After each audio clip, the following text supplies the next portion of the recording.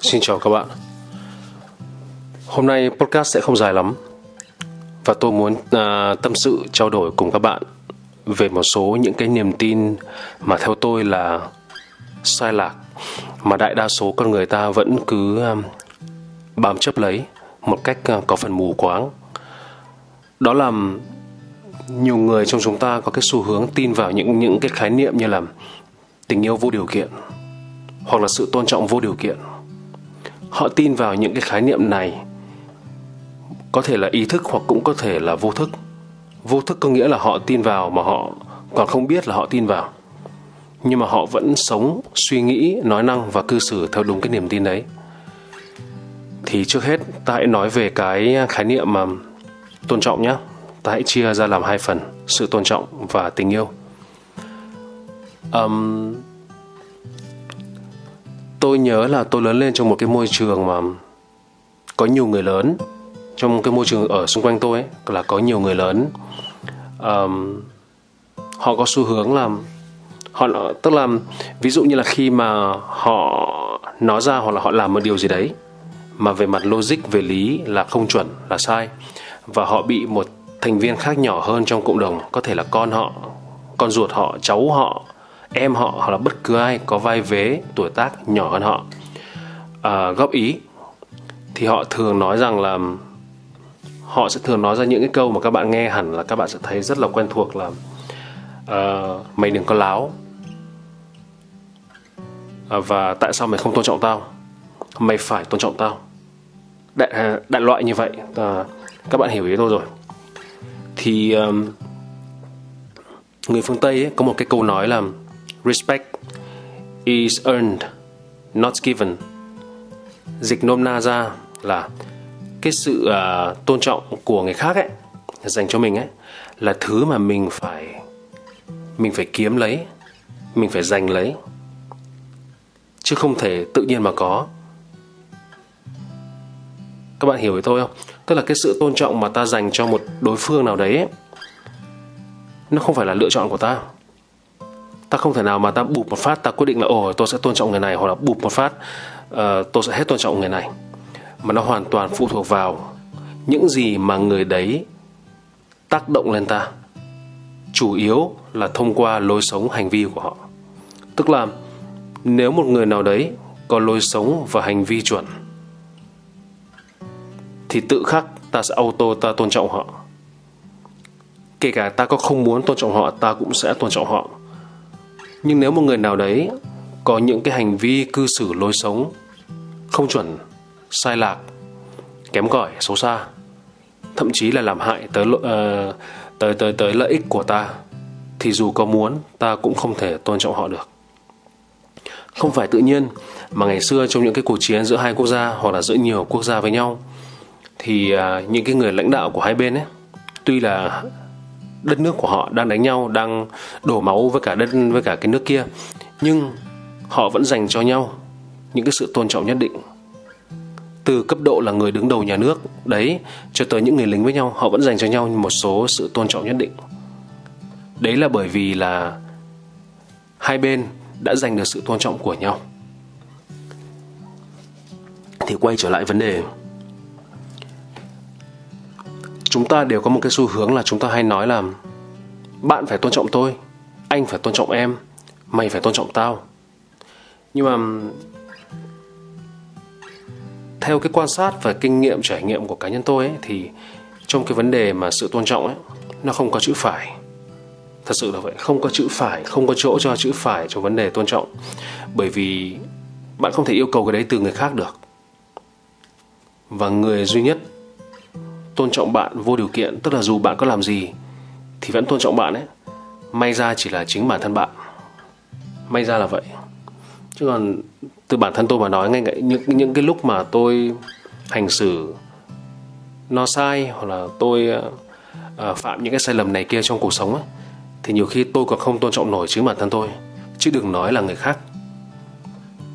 Đó, thì tôi nhắc lại là người duy nhất có nghĩa vụ phải tôn trọng bạn vô điều kiện chỉ là chính bản thân bạn mà thôi. Ngoài ra ấy, bất cứ ai khác trên đời này, từ ruột thịt cho tới người dưng nước lã, từ con cái của bạn đẻ ra từ vợ chồng của bạn cho tới bạn bè ngoài xã hội, hàng xóm, vân vân, đều không có nghĩa vụ phải tôn trọng bạn vô điều kiện. Cái này là tôi nhắc lại là bao gồm cả chính những người mà tưởng như là gia đình của bạn, ví dụ như là vợ con bạn nhé. Bất cứ ai ngoài bạn ra đều không có nghĩa vụ phải tôn trọng bạn vô điều kiện. Tức là sao? Bản thân tất cả những cái người đấy, họ đều rất muốn có lý do để tôn trọng bạn, khi và chỉ khi bạn cho họ cái lý do đấy. Bạn phải là người cho đối phương lý do để tôn trọng bạn. Đấy là việc của bạn chứ không phải là việc của đối phương. Đối phương không bao giờ có nghĩa vụ phải đi tìm một lý do để tôn trọng bạn, mà bạn phải có nghĩa vụ cho họ lý do để tôn trọng bạn. Bây giờ tôi nói ví dụ nhé. Hãy thử tưởng tượng bạn là cha, bạn là trụ cột trong gia đình, nhưng mà bạn có quá nhiều thói hư tật xấu. Bạn nghèo, bạn loser, bạn đánh vợ, bạn nạt con, bạn nát rượu, vân vân và vân vân.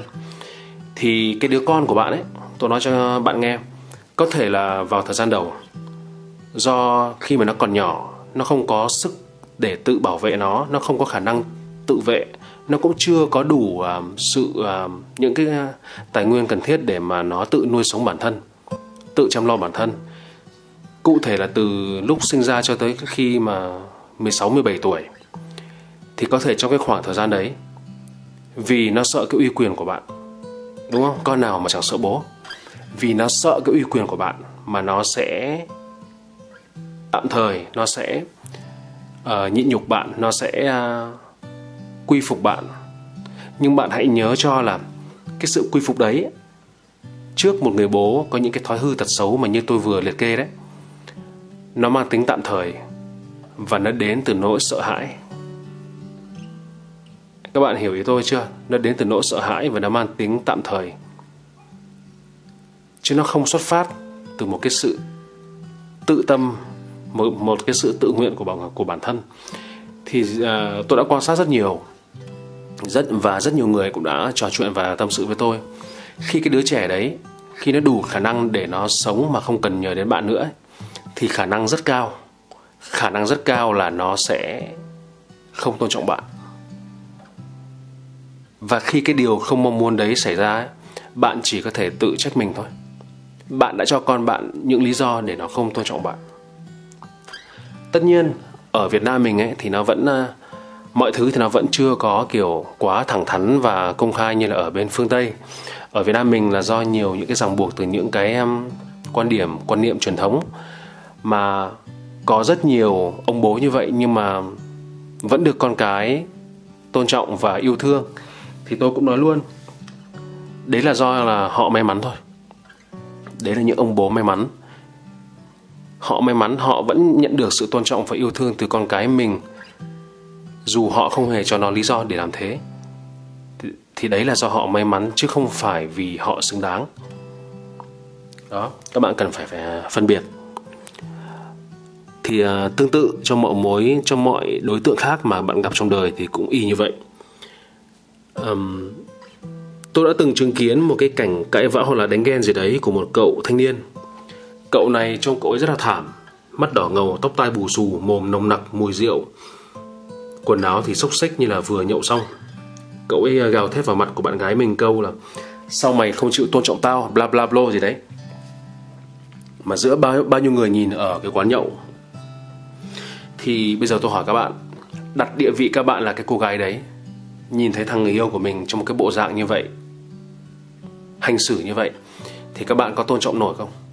Tôi thì không.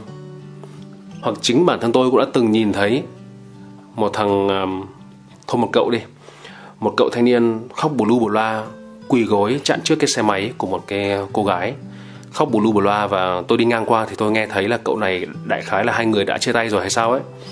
Nhưng mà cậu này mà khóc lóc và chặn xe, quỳ xuống giữa đường để mong cô này quay trở lại. Thì tôi hỏi các bạn, cô ấy có thể quay lại với cả một người đàn ông mà đang cho cô ấy lý do để không tôn trọng như vậy không? Thì đó. Thì cái sự thật này là nó hơi khó chấp nhận. Nhưng mà tôi nhắc lại, ngoài bản thân ta ra, thì không một ai khác trong cuộc đời này, từ ruột thịt cho tới không phải ruột thịt, lại có nghĩa vụ phải tôn trọng ta vô điều kiện. Bất cứ ai, dù là vợ con của bạn hay là bạn thân nhất của bạn, nếu như bạn cho họ lý do để tôn trọng bạn thì họ sẽ tôn trọng bạn. Nhưng nếu bạn không cho họ lý do để tôn trọng bạn, bằng cách là bạn cho họ rất nhiều lý do để thiếu tôn trọng bạn, đúng không? Như là bạn sống không ra gì, bạn cư xử tồi tệ, lời nói, suy nghĩ và hành vi của bạn nó xung khắc và nó lệch chuẩn với cả người ta, lâu dần chắc chắn không ai có thể tôn trọng được bạn. Và khi mà ta bước ra đời ấy, thì ta không thể yêu cầu bất cứ ai tôn trọng ta vô điều kiện cả. Cho nên là những cái câu kiểu như là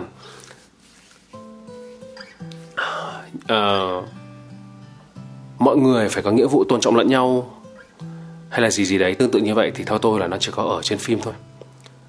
Việc của chúng ta trên đời là chủ động cho người khác lý do để tôn trọng mình.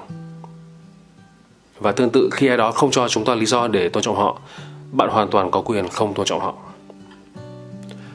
Tiếp theo là một cái khái niệm khác cũng hay bị gán với cả cái chữ vô điều kiện, đó là tình yêu. Tình yêu vô điều kiện. Thì từ bé đến lớn hẳn là các bạn cũng đã nghe về cái khái niệm này tới mòn cả tai rồi. Chủ yếu thì chúng ta được nghe cái khái niệm này nó chui vào đầu chúng ta thông qua ngả vô thức, nhờ rất là nhiều kênh truyền thông, sách báo, phim ảnh.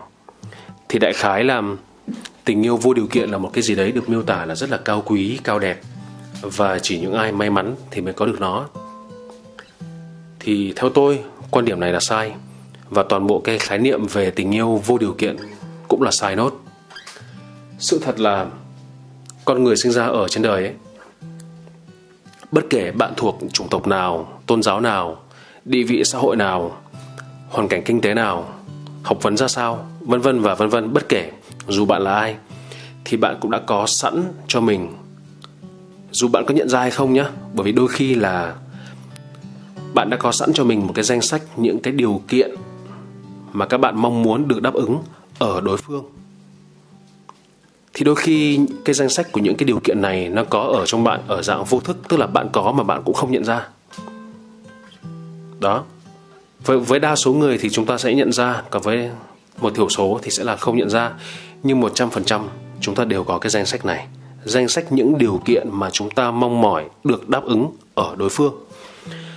Và trong cái quá trình mà chúng ta lớn lên, trưởng thành, ra đời, học tập, sinh hoạt, làm việc, va chạm với những cái người khác trong xã hội, thì bất cứ ai mà đáp ứng được phần lớn cho tới tất cả những cái điều kiện này thì chúng ta sẽ bị họ thu hút. Và nếu may mắn là chúng ta cũng đáp ứng được phần lớn cho tới tất cả những cái điều kiện mà có trong cái danh sách những cái điều kiện mà họ mong muốn được đáp ứng, thì chúng ta sẽ có một cái cuộc tình chấm nở, đúng không? Ông bà ta thì hay gọi đến là nhân duyên. Cái duyên, cái số nó vồ lấy nhau. Theo tôi thì không phải như vậy. Như tôi đã nói là tại sao bạn lại chỉ bị cái người đấy thu hút mà không phải là ai khác? Đó đơn giản là vì là khi các bạn đứng trước mặt các bạn là một đống người, thì chỉ những ai mà đáp ứng được những cái điều kiện đã được lập trình sẵn ở trong não các bạn thì họ mới lọt vào mắt của các bạn. Còn những đối tượng khác thì gần như là vô hình trong mắt của các bạn. Sự thật là vậy, dù là trai hay là gái gì thì đều là như vậy. Đó. Đối với một cậu con trai thì những cái điều kiện thì nhìn chung thì nó khá là đơn giản, đúng không? Đa phần là những cái điều kiện về mặt ngoại hình. Tùy vào cái level của các bạn, level của một thằng con trai càng cao thì những cái điều kiện về ngoại hình, tuổi tác mà anh ta muốn có ở đối phương cũng càng tăng tương ứng, đúng không? Ví dụ level của bạn là level 100 đi, thì những cái điều kiện của bạn sẽ là gái phải là có danh hiệu hoa hậu chẳng hạn, vân vân. Còn nếu mà level của bạn chỉ là 1 thôi thì là gái của bạn thì chỉ cần trông dễ nhìn một chút và biết nấu cơm thế là đủ rồi, vân vân. Ngược lại cũng thế, các cô gái thì tùy theo cái level của họ mà họ sẽ có những cái điều kiện về mặt chiều cao này, xuất thân này, địa vị xã hội này, tiền bạc, độ winner, vân vân. Nói chung là cái này thì tôi cũng không cần phải nói thêm, tự các bạn biết được rồi, tự các bạn hiểu cái cảm giác là về cái danh sách mà điều kiện mà mình cần có. Thì quay trở lại cái chủ đề, tôi muốn nói rằng và tôi muốn nhấn mạnh rằng không bao giờ có tồn tại cái gọi là tình yêu vô điều kiện. Khi các bạn yêu nhau, tôi đã từng trò chuyện với cả những cái cặp đôi trẻ nhé, mà họ kiên quyết họ phủ nhận là họ yêu nhau vì một cái điều kiện nào đấy. Họ một mực khẳng định là chúng em yêu nhau vô điều kiện mà. Tức là và họ còn bảo là ví dụ như là anh ấy có nghèo đi một tí thì em vẫn yêu, hoặc là cô ấy có già xấu đi một tí thì em vẫn yêu. Thì thứ nhất, những cái lời nói như vậy ấy, nó không giải quyết được gì cả. Bởi vì các bạn cũng biết là đối với tôi thì chỉ hành động, và hành động trong một thời gian dài mới là chân lý. Chứ còn lời nói thì nó đôi khi nó chỉ là cái hệ quả của một cái cơn dâng trào cảm xúc nhất thời thôi. Cái thứ hai nữa ấy, có thể họ nói thật, nhưng họ đã quên mất rằng là vào cái thời điểm mà khi mà họ và người kia còn chưa biết tới sự tồn tại của nhau trên đời ấy, và lại vồ lấy nhau ấy, thì đấy là do là cả hai người họ đã đáp ứng được những cái tiêu chí và điều kiện nhất định mà hai bên dành ra cho nhau. Đó. Cho nên là đó là lý do mà chúng ta sẽ có những cái câu chuyện là phổ biến mà chúng ta thường gặp trong xã hội. Ví dụ như là cậu con trai sa cơ thất thế đang là giám đốc winner, đúng không? Bỗng bị phá sản, phải đi chạy taxi thì là bị vợ bỏ. Hoặc là một cô gái đã song hành suốt cùng chàng trai suốt tuổi thanh xuân, đến khi già xấu thì nó lại ngoại tình với cả một em khác trẻ đẹp hơn. Thì đấy là những cái bi kịch không ai muốn cả. Nhưng nó có lời giải thích. Đó là vào cái thời điểm mà một mối quan hệ nó tan vỡ vì bất cứ lý do gì ấy, là do là một trong hai bên không còn đáp ứng được những cái điều kiện của nhau. Bởi vì nếu như thật sự có tồn tại cái gọi là tình yêu vô điều kiện ở trên đời ấy, thì chúng ta đã 100% không có bất cứ vụ chia tay nào, đã không có bất cứ vụ ly dị nào, và đã không có bất cứ vụ tan vỡ nào cả. Các bạn hiểu về tôi đúng không? Nhưng mà chúng ta vẫn có. Chúng ta vẫn có rất nhiều những cặp đôi chia tay nhau, ly dị với nhau. Rồi trước khi chia tay ly dị thì nào là ngoại tình, nào là thế này thế nọ, thầy trai rất là ugly, rất là xấu xí. Đó là bởi vì là vào cái thời điểm đấy, dù họ nhận ra hay không, dù họ có thừa nhận hay không, thì một trong hai bên, thậm chí là cả hai, đã không còn đáp ứng được những điều kiện mà họ mong mỏi ở nhau. Chấm hết. Cho nên là tóm lại, trong podcast ngày hôm nay thì nếu như mà chúng ta muốn cái cuộc sống của chúng ta nó có chất lượng hơn, theo cái hướng là nó thiết thực hơn, nó thực tế hơn, thì chúng ta cần phải thay đổi cái tư duy truyền thống về một số những cái quan niệm truyền thống, cụ thể là sự tôn trọng và tình yêu. Cả hai thứ này đều không đến một cách vô điều kiện, mà chúng ta phải giành lấy nó. Chấm hết. Ok, cảm ơn các bạn đã kiên nhẫn chú ý lắng nghe tới tận đây. Chúc các bạn luôn sống vui, sống khỏe và luôn là trung tâm của chính mình. Hẹn gặp lại các bạn vào ngày này tuần sau.